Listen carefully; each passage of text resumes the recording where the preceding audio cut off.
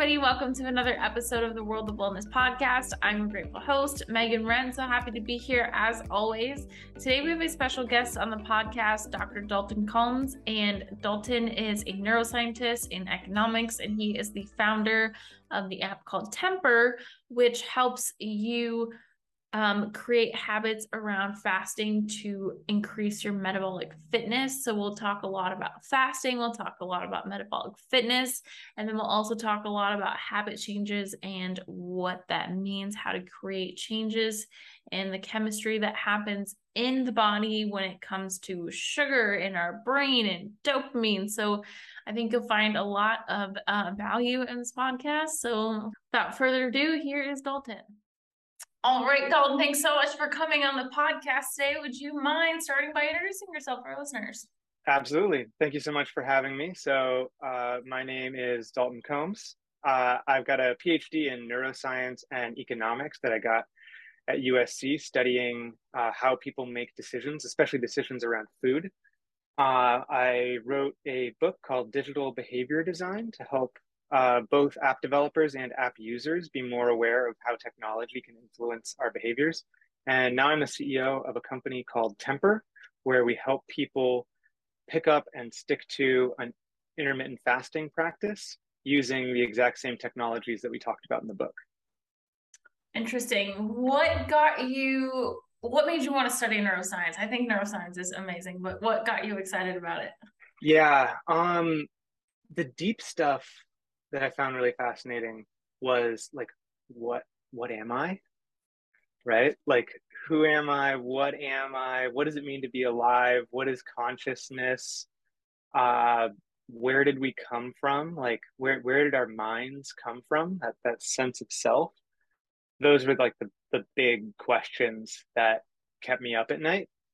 And then the details of like, so what can we do with that? Like, how can we direct who we are and how can we change who we are? And that's why I ended up in neuroeconomics, because the economists are very interested in behavior change and what can actually influence our behavior. But yeah, so both of those things are what drew me in. Is Freakonomics talk a lot about that? Yeah, so Freakonomics, they talk a lot about fast and slow, right? System one versus system two, and understanding how we really make decisions and how we're not like what the normal economic models say we are. I just thought of Freakonomics because I remember them talking about like the behavior of how consumers purchase. So what got you interested in that part of it, of the neuroscience? The immediate applicability of it. So, it's brand new science, right? Fresh out of the lab, but it's also immediately useful. So at Temper, we focus on these health decisions that people make. We know we don't need a breakthrough drug to get everyone to live to 90.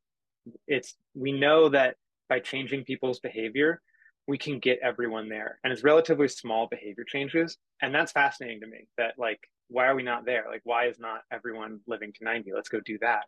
So that's the goal of Temper, is to help everyone achieve those small behavior changes that can, from that neuroscience, that can give you the metabolism that everyone wants, right? The Freakonomics folks tend to focus on the financial decisions, right? Like saving enough for retirement. I want to help people first save enough for retirement and then totally blow through it because they're living to 100 and like now they're out of retirement. Like that's their biggest problem. So how do we get to live to 90? Like, what are some behavior changes that you see that we need to make like on a big scale? Yeah. So the biggest thing that is shortening people's lives today, there's two big things that are shortening, let's say, Americans' lives. One is opioid addiction, and then the other is snacking. And they have about the same order of magnitude effect on people. Snacking.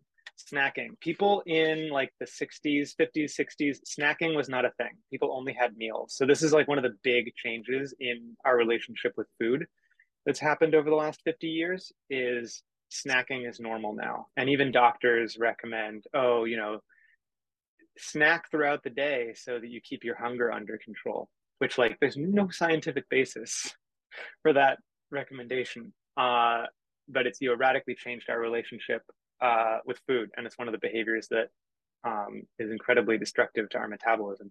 So the metabolism is all of those little chemical reactions that are going on inside your body all the time to keep you alive.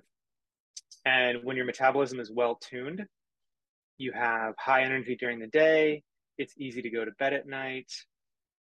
Your body is recycling burnt out proteins efficiently. Everything's going great. And when your metabolism is not well tuned, all of that kind of starts to fall apart. You get groggy and sleepy at 3 in the afternoon. You're up all night tossing and turning. You got proteins building up where they shouldn't be. You've got fats building up where they shouldn't be. And yeah, snacking is the number one thing that's sort of pushed the American metabolism more out of tune in the last 50 years. So, what does snacking do to our metabolism that wrecks it? It's a great question. Uh, so, our metabolism has a number of different modes that it can be in, sort of like operating modes.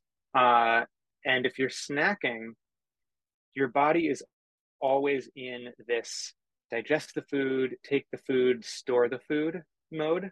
And it's never in the unlock the food, tap the reserves, recycle mode. And those deeper metabolic states, on our website, we have infographic to show people all of these different metabolic modes that their body can move through. And if you're always in those fed, lock up the food, store it modes, your body's never accessing these recycling modes that it needs to occasionally access in order to be healthy. It's like wearing a cast, right? You're just never exercising that part of your metabolism.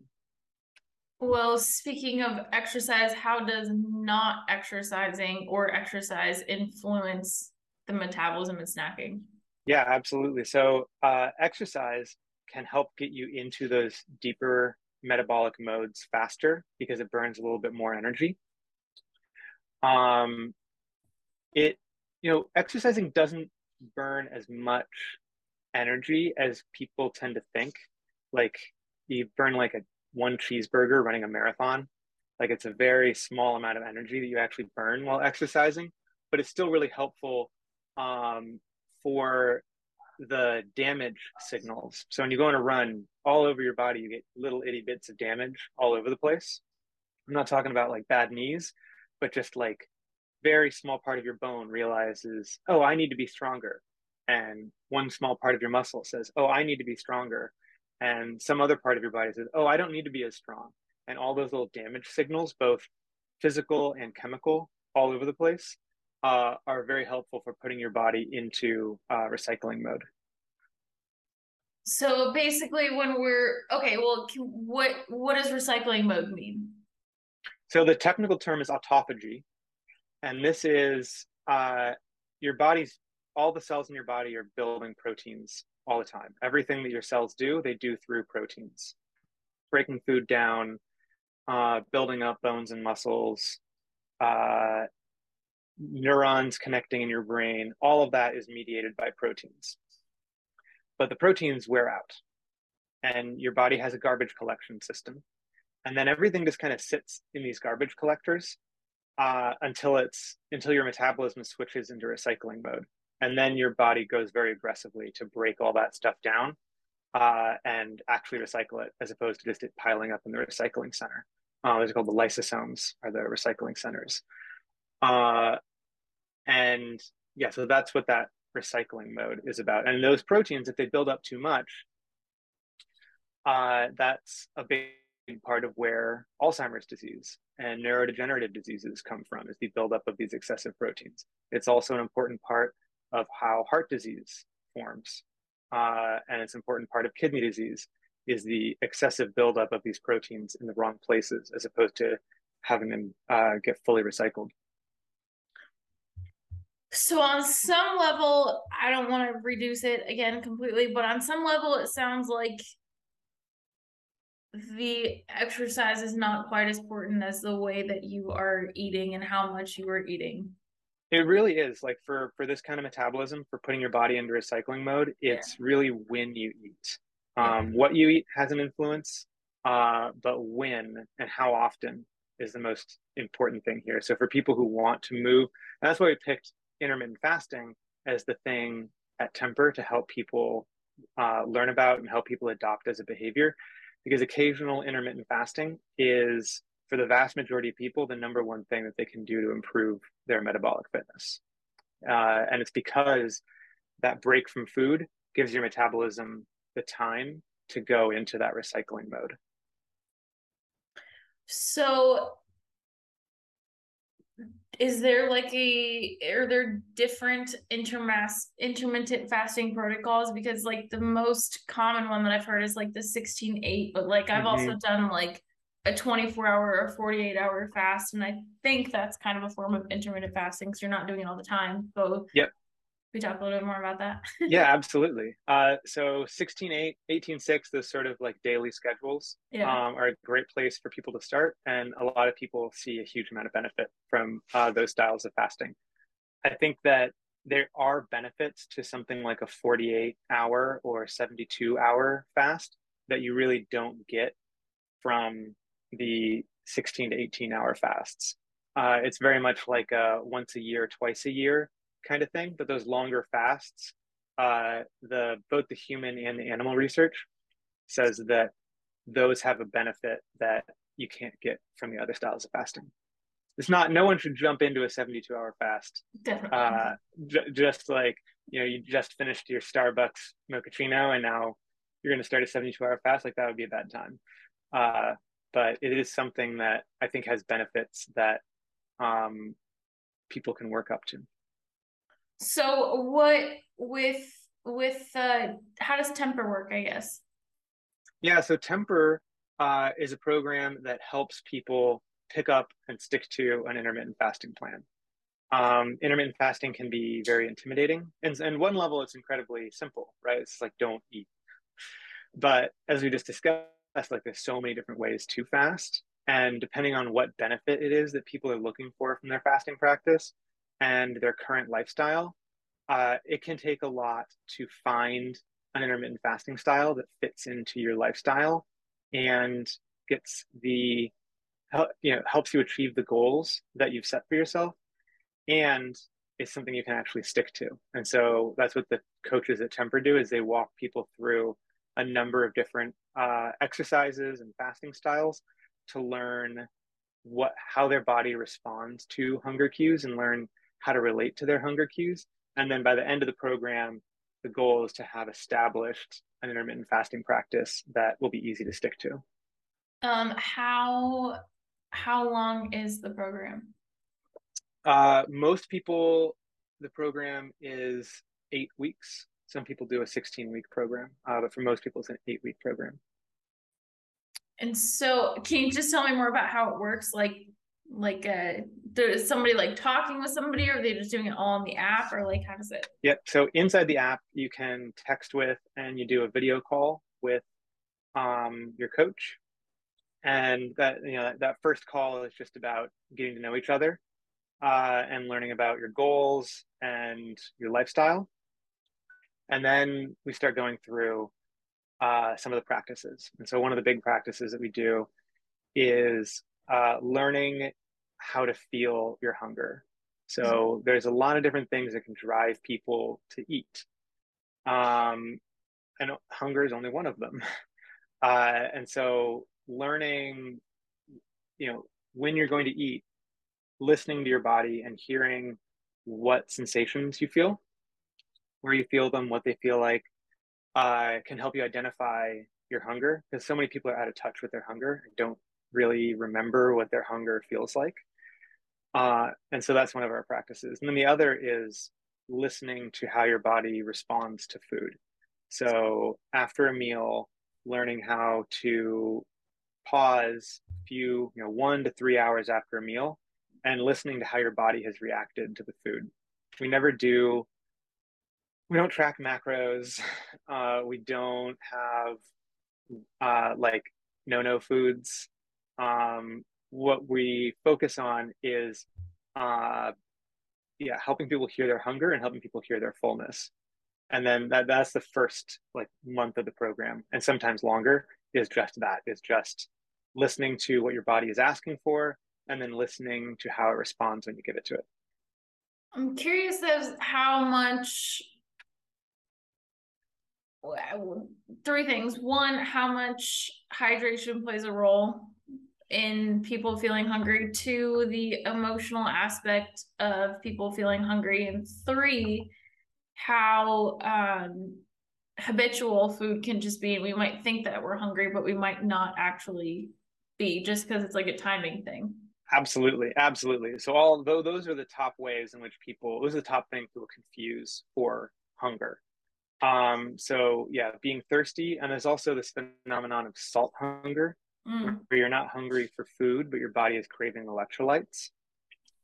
And so learning to hear both of those can, help a lot of people learn how to hear their thirst different from their hunger. And then with emotional eating and habitual eating, yeah, so habitual is a huge one, right? Where people will eat in the morning because they always eat in the morning, or they go as they do the drive-through, the Starbucks drive-through every morning on the way to work, and even if they're not hungry, it's just part of their morning ritual. And then emotional eating again is about these cues in our life that the sensation of satiety and fullness and the sense of control of like being able to self-soothe is like very powerful. And some people have connected from their life experience that tool of self-soothing to certain painful emotions. But it's not hunger, right? That's not what's causing them to eat. And so that is something that a lot of people work through with their coach is like, okay, you're gonna like you want to eat, right? You close your eyes and you hear the thoughts running through your head and they're about food. But you don't feel anything in your stomach, you don't feel anything in your back, you don't feel these like sensations of hunger. Like, let's talk about what that is. Yeah.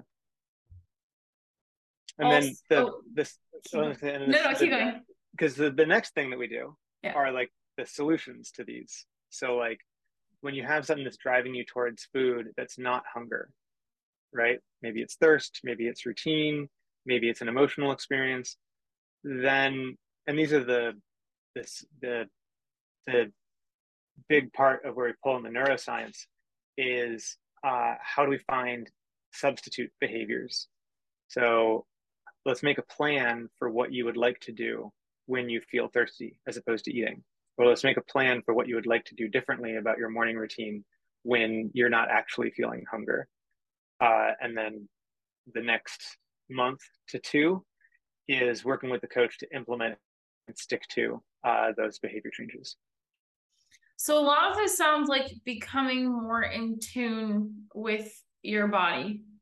And I think that that's a hard thing for people to do sometimes because we have all of these external distractions of like, oh, I can watch something, I can like call a friend, I can talk, I can scroll social media. So like, is there any like techniques that you teach for people to like break away from those things to then be able to go inside? Yeah, there is. And you're totally right that the program is centered on teaching people and working with people to get more in touch with their body. I think when people hear, I imagine a lot of your audience, when they heard like, oh, a neuroscientist economist is going to tell me how to rework my diet. I'm sure it's going to be very prescriptive and it's going to be very regimented. And he thinks he knows what's best for me. And like, that is the last thing that the science says is like, that is the wrong answer according to the science. People think, oh, the science says don't eat eggs or whatever. Like that's the conclusion they expect to hear from science. But the real conclusion from science is that no one can tell you what is right for you. Like at a very fundamental level, you have to figure it out for yourself. And we can help you figure it out, but the science says you have to figure it out for yourself.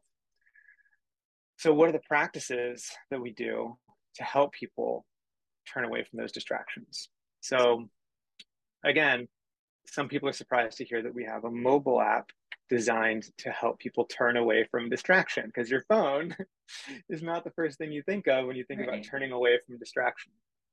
Um, and so the relationship that you build with the coach and the reminders that come in through the app and the program that the app walks you through is designed to create these breaks in your day at the right moment. Like, you don't need to spend all day's end out to get the benefits of this, but you should spend a couple minutes about 2 hours after dinner listening to your body about how it reacted to the meal. You should spend 20 seconds before you get, or after you get in the car, but before you start it, and listen to if your body is hungry before you start your commute. And what I did there about like after you get in the car, but before you start it, things like that are really important. Finding those, really being extremely specific about when and under what circumstances you're going to enact this practice of like phone down. It's just 20 seconds, just close your eyes. And we talk about all the parts of your body to check and to assess, like, how do I feel? And like, what do I hear my body asking for? And it's, at first it's a guess, right? If you're out of touch with how your body, if you're out of touch with your body's language, you're not going to hear it right the first time, but you should listen, and then you make a guess about what you heard, and then a little bit later you check in and see how your body is reacting to what you gave it, and see if like, does this feel like it got what it was asking for, or did I mishear it? Or, and then again. Do you think that when we eat poorly, and I don't know, I know you don't like necessarily like this is what you should eat, Yeah, but like, do you yeah, think that our body tells us when there's like I mean, we know there's good food and bad food, right? And like people are going to respond better to like chicken or fish, or some people might respond better to eating like, pork or something like that. Like did you get the yeah. question I'm asking in I do. there? I do get the Okay. question. I understand the difficulty you're having, because it's a hard question to put into words, right? Because like we're not going to talk judgmentally about food, but at another level, we know I shouldn't start the day with a dozen donuts, right? Right. We know, like, at some level that's not nourishing. Um, so yes, your body will give you the signals. Your body will tell you everything you need to know about whether or not that meal, that experience, gave you what it was asking for. Um, Birthday cake at your kid's birthday is an incredibly nourishing experience, right? I was at a wedding this weekend, and the wedding cake, not something I would want to start every day with, because I know how my body would react to that if I had that first thing in the morning every day. But the experience of having it there at the wedding was an incredibly nourishing experience, and it wasn't about the nutrient content, right? Food is not just a nutrient delivery system. Right. Food is also like, it's has social components and it has emotional components, and your body will tell you whether or not your food and your eating experience is what it was asking for, right? It will tell you if it was a satisfying, nurturing, nourishing experience. Is there a way, like before people eat, that you ever teach them of like, what does my body actually want? Like, what kind of food is my body craving? What kind of nutrients does it, you know what I'm saying? So, like, sometimes people are just like, oh, I'm craving protein, or oh, I'm craving a bunch of vegetables. Like, do you teach people to kind of think of that before they go to make a meal? Yes. And I can't tell you what it's going to sound like when your body asks for vegetables, but if Yeah. you listen really carefully and just listen to your body, and then you go eat some vegetables, you can check back in and say, like, is that what you were asking for? And it'll let you know, right? And eventually you can learn the language. It's like learning a foreign language, right? You're not going to get it the first time, but you will learn these subtle cues, and you'll learn it's a language that only you and your body speak to each other. Like, it's not a language you can translate and teach to someone else, but it's a language that you can learn for yourself. And you can learn, like, okay, body, does broccoli sound good right now? Does that, no, okay, great. What about, and like you can learn to have that conversation before a meal. And you only learn how to have it before the meal because you've had it after the meal 100 times. Mm. So you start by doing it after to become in tune, and then you move into doing it beforehand to see what it wants. Yeah. Have you ever done muscle testing to like see if that's what the body wants at all? Have you ever heard of that? This is like you like hold the vial of the thing and Yeah. push and pull. I haven't. I know some people who swear by it. Yeah. It'd be interesting to see someone implement that in an app. Yeah. Like send people 100 little vials of samples. I've never tried it. Have you tried it? I've done it where there's two things that I've done is like using your finger like pushing down like is the sky orange, then your body will say no if it goes down, is the sky blue, and then like your body's stronger saying yes or no. Okay. So like I've been really trying to like feel yeses and nos in my body with like energy going up or energy going down for a no and up for a yes. Hmm. But if that's not like fully like on, if I'm not getting a strong signal, I'll do this. Be like, do you want broccoli right now? Do you want sweet potato? No? Okay. You know, like that's Yeah, absolutely. Absolutely. I mean, I put a lot of stake in um these like languages, like structures for intuition. Uh like we use tarot cards at work, not because we think the cards are magical and know something that we don't, but because they provide a spontaneity and a structure for a conversation that like the conversation is better for having that spontaneity and that structure. And so I think there definitely are these sort of intuition tools and intuitive wisdom tools, like the muscle reactions you're talking about, that can help put people in touch with their intuition. do you think that if people are used to eating incredibly poorly, that they're, do you think that sometimes the signals could be blocked because they're just so used to having bad things being pumped in their body that they can't actually feel what their body wants? I wouldn't ever want to tell someone that their experience of their body's not authentic. Mm.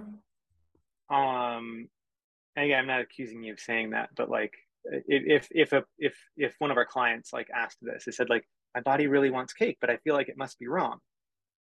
Like give your body what you think it's asking for. Check in, right? Make sure you are actually like hearing, listening, Yeah. and then give it what you think it's asking for and see how you react. A lot of people have learned to like misreact to signals because they don't do this check-in afterwards. So like, and this is common in a lot of I mean snacking in general, but like binge eating, Yeah. where people have a lot of shame connected with it because when they have a snack and then they feel ashamed afterwards, they haven't learned if the snack was actually what they needed, right? But if you ask your body, like, did that feel good? Like, I'm doing this and I'm naughty because, like, I'm giving in to temptation. Often people will find when they start listening to how their body reacts to these things that they're not even enjoying it, right? And there's no need to feel ashamed of that. That's just something to learn about yourself, that you have a Coke because it's what you've learned. That's how you've learned to react to thirst. And then you check in an hour later and like you still feel just as thirsty and you feel like your hands feel heavy. Like, okay, well that didn't work. But that process of checking in like connects that experience you're having back to the decision you made. Whereas if you didn't check in, you wouldn't have learned that about yourself. So It's on not intellectual. It has to be experiential. Like that's right. that's the thing I'm trying to hammer on here is like um I think there's almost never a situation in which uh like a liter of Coke is the solution. Right? There's almost no problem to which a liter of Coca-Cola is the solution. Right. But it's not enough to intellectually know that. Like you have to learn it experientially for yourself. That makes sense. That makes a lot of sense because most people be like, well, I know I shouldn't be eating this, and I know I shouldn't be eating this, but they do it Yeah. anyway. But then that's probably because they're not actually going in and seeing how it feels afterwards. They're just kind of going with it because it probably the like dopamine spike you get from eating something that you really like. Yeah. And then they tune out, right? So they get that like, ooh, that tasted good. At first second hit my tongue. I enjoyed that. An hour later, I'm feeling gross and I don't connect that like bodily sensation back to my decision. I love this. You I seem think like you're vibing. You seem like you're vibing. well, yeah, and that's like that's what part of what I do is teach people how to like feel their subtle energy with music and movement because I think it's so important to be able to like you can, and I just what I love what you're saying, like you can literally feel if you quiet yourself enough, you can feel your heartbeat and your blood flow. You can feel where your muscles are tight, like where you've got stagnancy in your body. So I think it's awesome. So with Temper, do you have people like put into the app when they eat so then they get a reminder of like, Exactly. hey, check in? Exactly. Hey, it's Oh, time to check in. yeah. Let's log your reaction. Like, okay, it's 2 hours later. Let's check in. Like, how did that feel? And then the coaches can see all that and they can leave comments about, hey, try this next time. Or would you say it felt more like this or more like that? If they want people to like dig in on their experience a little more. Yeah. Does does having some kind of mindfulness practice play a role into the awareness of your body besides just checking in? I mean, I think it can absolutely help. Um, Part of our goal is to cut back the program to the absolute minimum Mm-hmm. in order like just to be respectful of our clients' time and like Yeah. we try to be as simple and do as little work as possible if our clients like have a background in mindfulness or are doing that kind of practice in addition. I'm certain it would make what we're doing like they'd be rowing in the same direction. Yeah. So what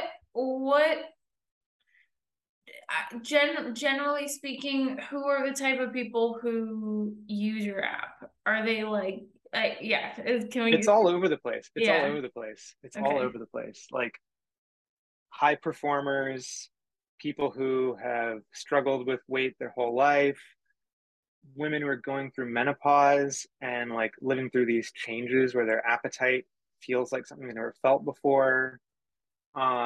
People who are just aging in general and feeling their appetite change and not knowing what to do about that. Yeah, all over the I think it's amazing. place. Um, is the what do you think is the most common is there like a most common fasting protocol? Yeah, yeah. I mean, the one that surprised me, um, that is extremely common, is night snacking. So people like eating right before bed and like wanting to not do that, but still doing it, or getting up in the middle of the night and having a snack and wanting to stop doing that. That one has been very common, and that's usually the first thing we start with if clients express that as like something they want to change, like before we think about skipping like working on afternoon snacks or skipping breakfast or skipping lunch, we start with this like um the relationship, but like where food fits into your bedtime routine and your evening routine and its relationship with your sleep, because people see such a big improvement in so many areas when they get that right. And so if people express that problem, like that's where we start, because Um, like snacks right before bed, they really disrupt your sleep. right. You sleep, your sleep quality is much lower. It's harder to wake up in the morning. You have high blood sugar all night. Like if you have a snack within a couple hours of going to bed, you're going to have high blood sugar all night. Like if you have a snack in the afternoon, your blood sugar will be down like back to baseline within a couple hours usually. But if you have that same snack like an hour before bed, you're going to have high blood sugar all night, and like your metabolism is going to be all out of whack the whole next day. Generally speaking, how often should we stop eating before we go to sleep? 3 hours. Three If you can hours. put a 3 hour buffer between finishing your dinner, finishing your last meal, and hitting the pillow, you're in good shape. Okay.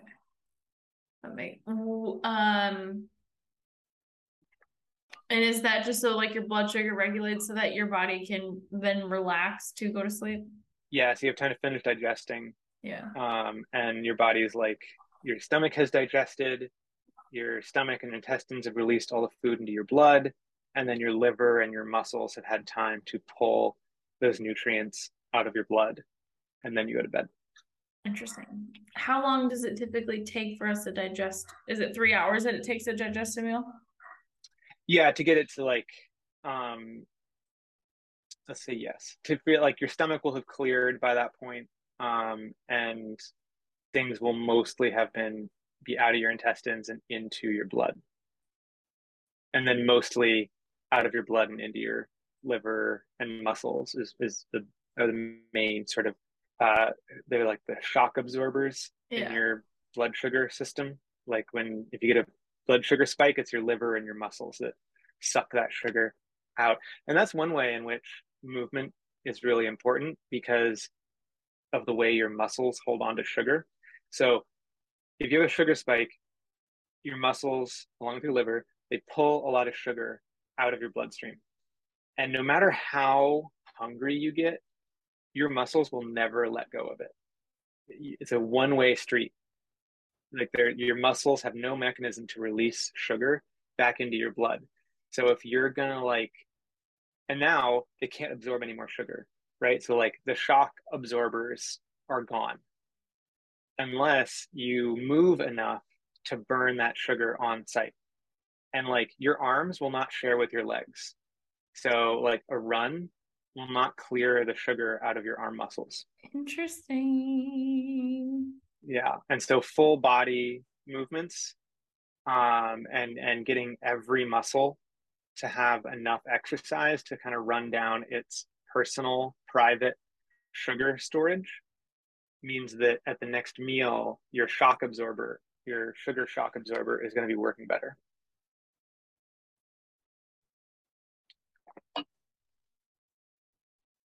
The question I want to ask of what's the benefit of clearing it out of the muscle Yep. and like what is the shock, like why do we have the shock absorber, I guess, of sugar? Yeah. So sugar at a big scale, it's very sticky, right? It's also very sticky at a small scale. And so if you have too much sugar in your bloodstream, if you have chronically high blood sugar, right? That's called diabetes. But even blood sugar spikes, that very high level of blood sugar, there's this sticky stuff floating around in your blood, and it sticks to uh, proteins. This process of the sugar sticking to stuff is called glycation. So glucose, glycation, the adding of sugar to things.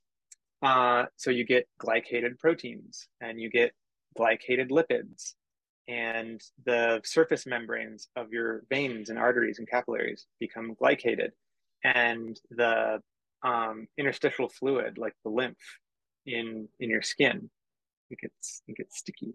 And then once it's got the glucose on it, it can't do its normal thing anymore. And those proteins, those are called advanced glycation endpoints, and they're like the worst thing you can have in your body because they get stuck to stuff and they're like very hard to break down. So this is a big part of how heart disease gets started and how it like develops is these advanced like AGEs, advanced glycation endpoints, get stuck, and like then that's plaque in your arteries, and it's plaques in your brain, and it's plaques in your kidneys, and it's plaques in your livers, and that's what builds up. So if you have a big meal, you want your muscles and your liver to get that sugar out of the bloodstream quickly and stabilize your blood sugar so that you don't have this sticky stuff floating around in your lymph and in your brain and in your blood. So then do the muscles then use that sugar in the muscles to produce energy to do the work that they do when To they do movement. exercise? exactly, to produce movement. Yeah. And so when you're moving, you're burning that on-site sugar reserve. Low intensity, like a walk Yeah. will do it Yeah. for your major leg muscles. Yeah. Low intensity stuff, high intensity stuff, your liver starts cranking out its own sugar. Your muscles might switch over to burning fats instead of burning the local sugar. But like the low intensity kind of warm up, full body um, stuff is what cleans out that reserve. And doing Uh, that a few hours after a meal so that your blood sugar is already low. Because again, if you're pulling that if you're burning that blood sugar, if you're burning that sugar in your muscles while your blood sugar is still high, it's just going to keep pulling it out of your bloodstream, which is good, but it's not, it means that you're like, they're just continuing to absorb shock. You're not like recharging the shock absorber. right. Okay, so then these questions go together. So then why and how does our bodies first question Yeah. is why are we addicted to sugar? So like if it's not necessarily why do we keep wanting sugar if it's doing that to our body? Mm-hmm. Just Okay. that one, or do you have a I'll ask pair? the other one after you answer. Okay. Um, so sugar in whole foods is like very rare. There's not a lot of sugar in a carrot. There's not a lot of sugar even in a tomato or a strawberry. Like not a lot. Not like you'd get in a can of soda. And it's not very accessible either. It's like mixed in with fiber, so it's kind of slow to absorb. So our body is very alert to it because it has to detect it in pretty small quantities. But we've gotten really good at like engineering it into high quantities and putting it in freaking everything. Um, and then you kind of get numb to it. Like one thing that a lot of our clients report is when they eat something that's very sugary, tastes delicious, and then 2 hours later they're like lethargic and they feel heavy. And so over time they connect that up and they stop wanting it. And then they notice that things that didn't taste sweet now. So carrots start tasting incredibly sweet. Fruit is just like a mind blowing experience because their set point for how sweet something should be changes. So that like the more sugar you eat, the less sensitive you become to it. Is how yeah. And then the fact that everyone is just constantly telling you to eat more sugar, like have a sweet snack to get your hunger under control. It's crazy. Is there, if people aren't getting enough nutrients to sustain energy, do they typically want to crave something like high in sugar to get an energy spike?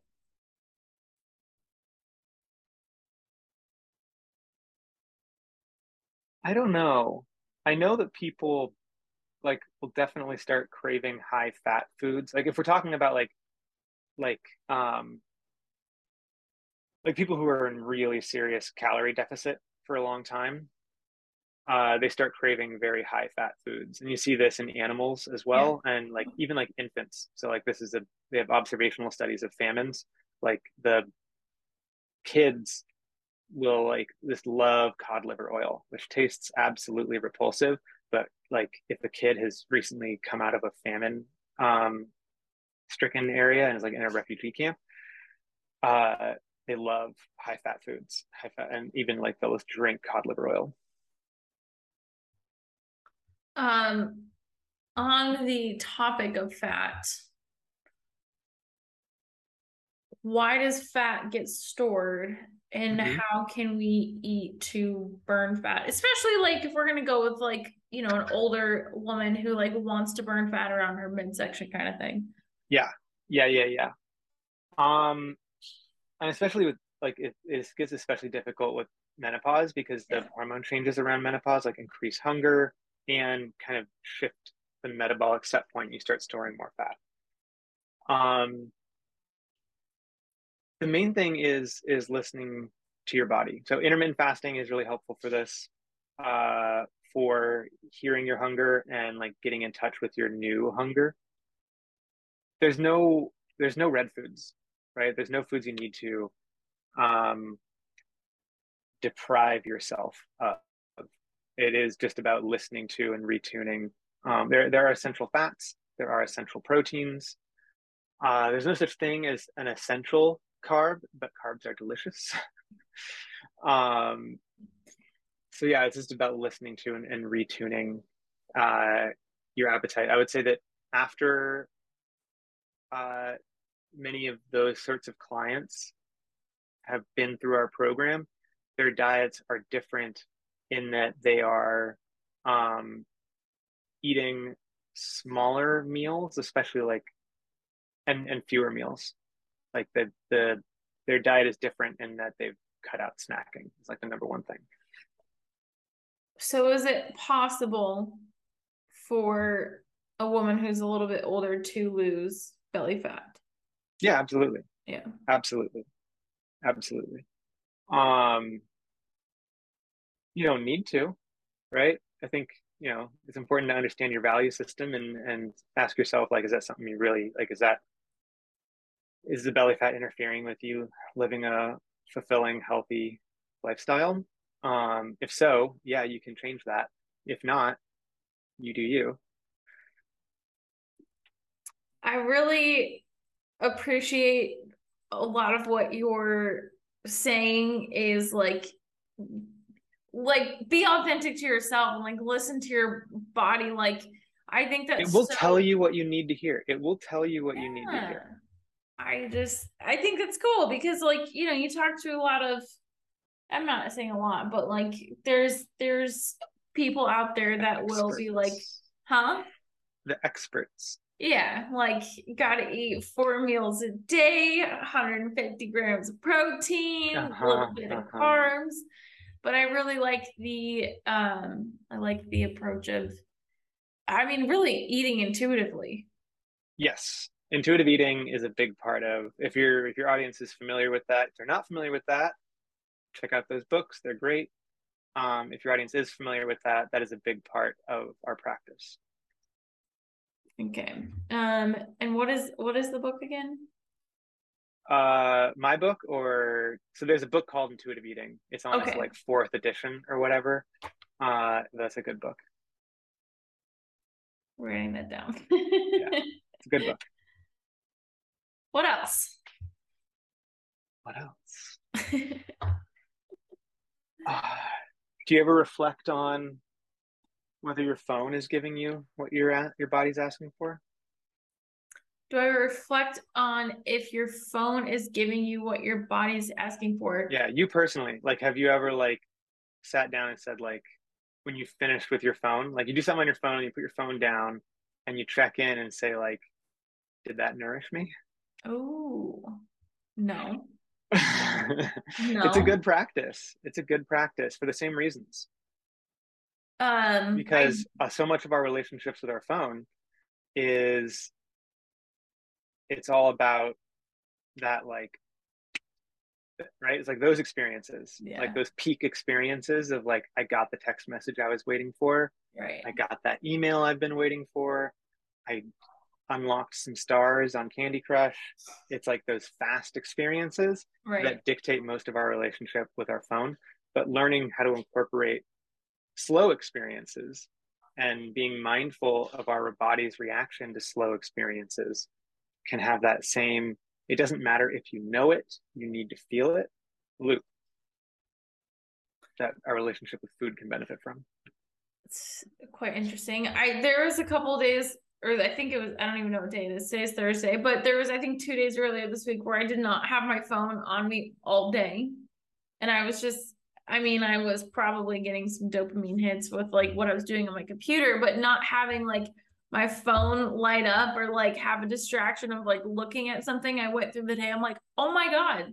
Like I almost felt like I had more energy because my energy was not going into like what's on Instagram or something like Yeah, that. You know what I mean? yeah, absolutely, Yeah. absolutely. You only get to make like, let's say, 100 decisions a day. It sounds like a lot. It's not. You only get to make 100 decisions a day? Yeah, so your brain has like this capacity limit of how many decisions it can make. Especially like the slow, thoughtful part of your brain Mm. can only make so many decisions.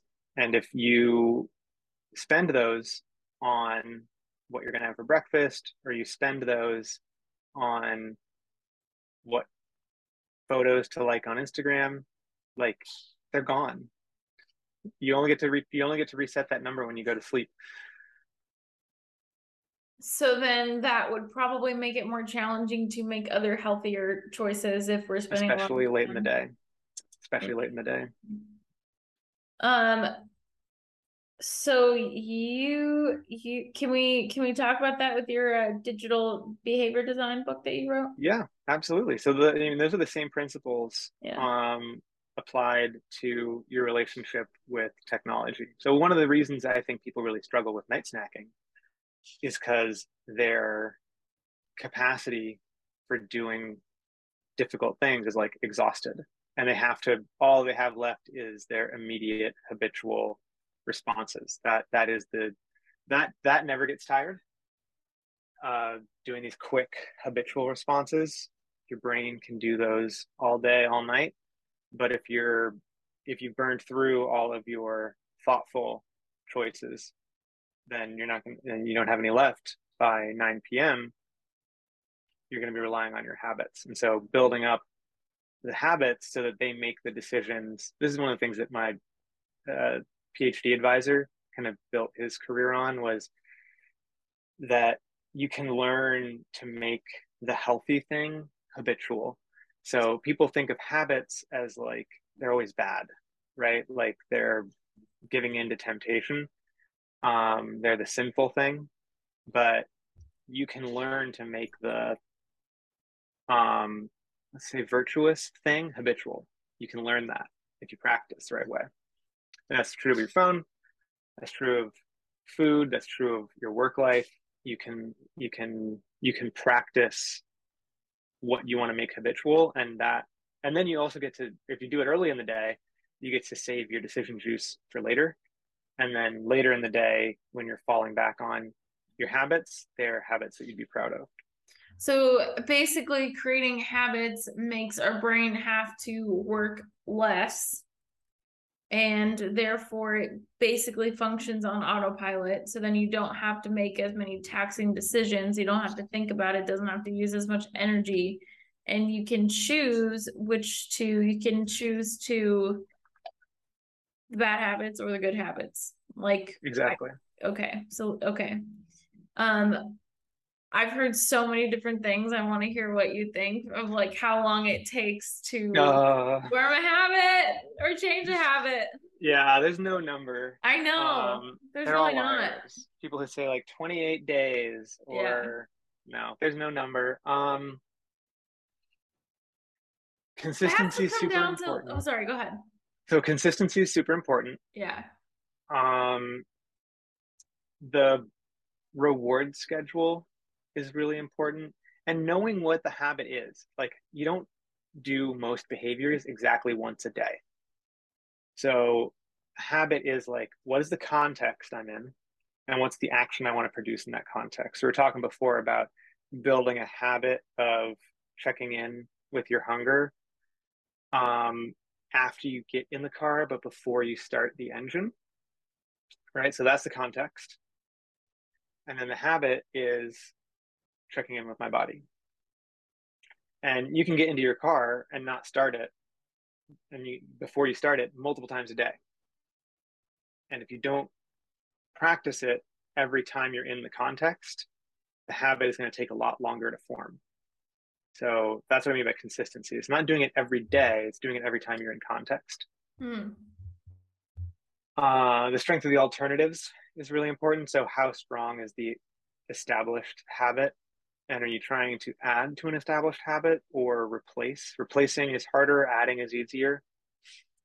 Um, Adding would be like before I brush my teeth, I like yes. brush my hair. Yeah. Or After I like, walk in the bathroom, but before I brush my teeth, yeah, I'm going to yeah. slide this one in there. That's way easier than replacing. What do you think is the best way for people to remind themselves of the habit that they're trying to create? Leaving a out of context clue in the context if possible. So if it's like a physical context, we use reminders on our phone, which can be helpful if it's like a time-based context. Yeah.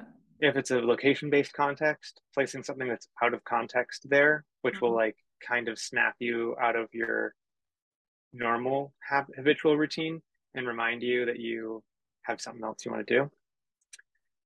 So that would be kind of like putting your gym clothes on the floor. That is like putting your gym clothes on the floor or putting your hairbrush in your sink. So like you can't start brushing your teeth until you move the hairbrush out of the sink. Yeah. Okay. Do you think that a lot of, I mean, I'm like thinking morning here, but do you think a lot of things are kind of like preparing the day? It's kind of preparing to, you have to prepare to create the new habit. Like yeah, so the coaches are helpful for that. Yeah. But yeah, you need to, and then that itself needs to be a practice, right? Like doing your Sunday night plan for the week is like another practice that you need to pick up. Where can people learn more about you? So the best place to learn more about me and Temper is to go to usetemper.com, usetemper.com. You can also find us on every platform. We are at usetemper, TikTok, Twitter, Instagram, whatever your poison is, we're there. And if you'd like to read the book, just Google digital behavioral design book. Is probably the best way to find it. Cool. I will link those. Awesome. Okay. It's been great, Megan. Yeah, thank you for your time. Yeah, talk more soon. Yeah. All right, thank you guys so much for tuning in. If you want to learn more about Temper and Dalton, please check out the show notes. There's links to everything in there, and we will see you next week and help you master your energy. Bye for now.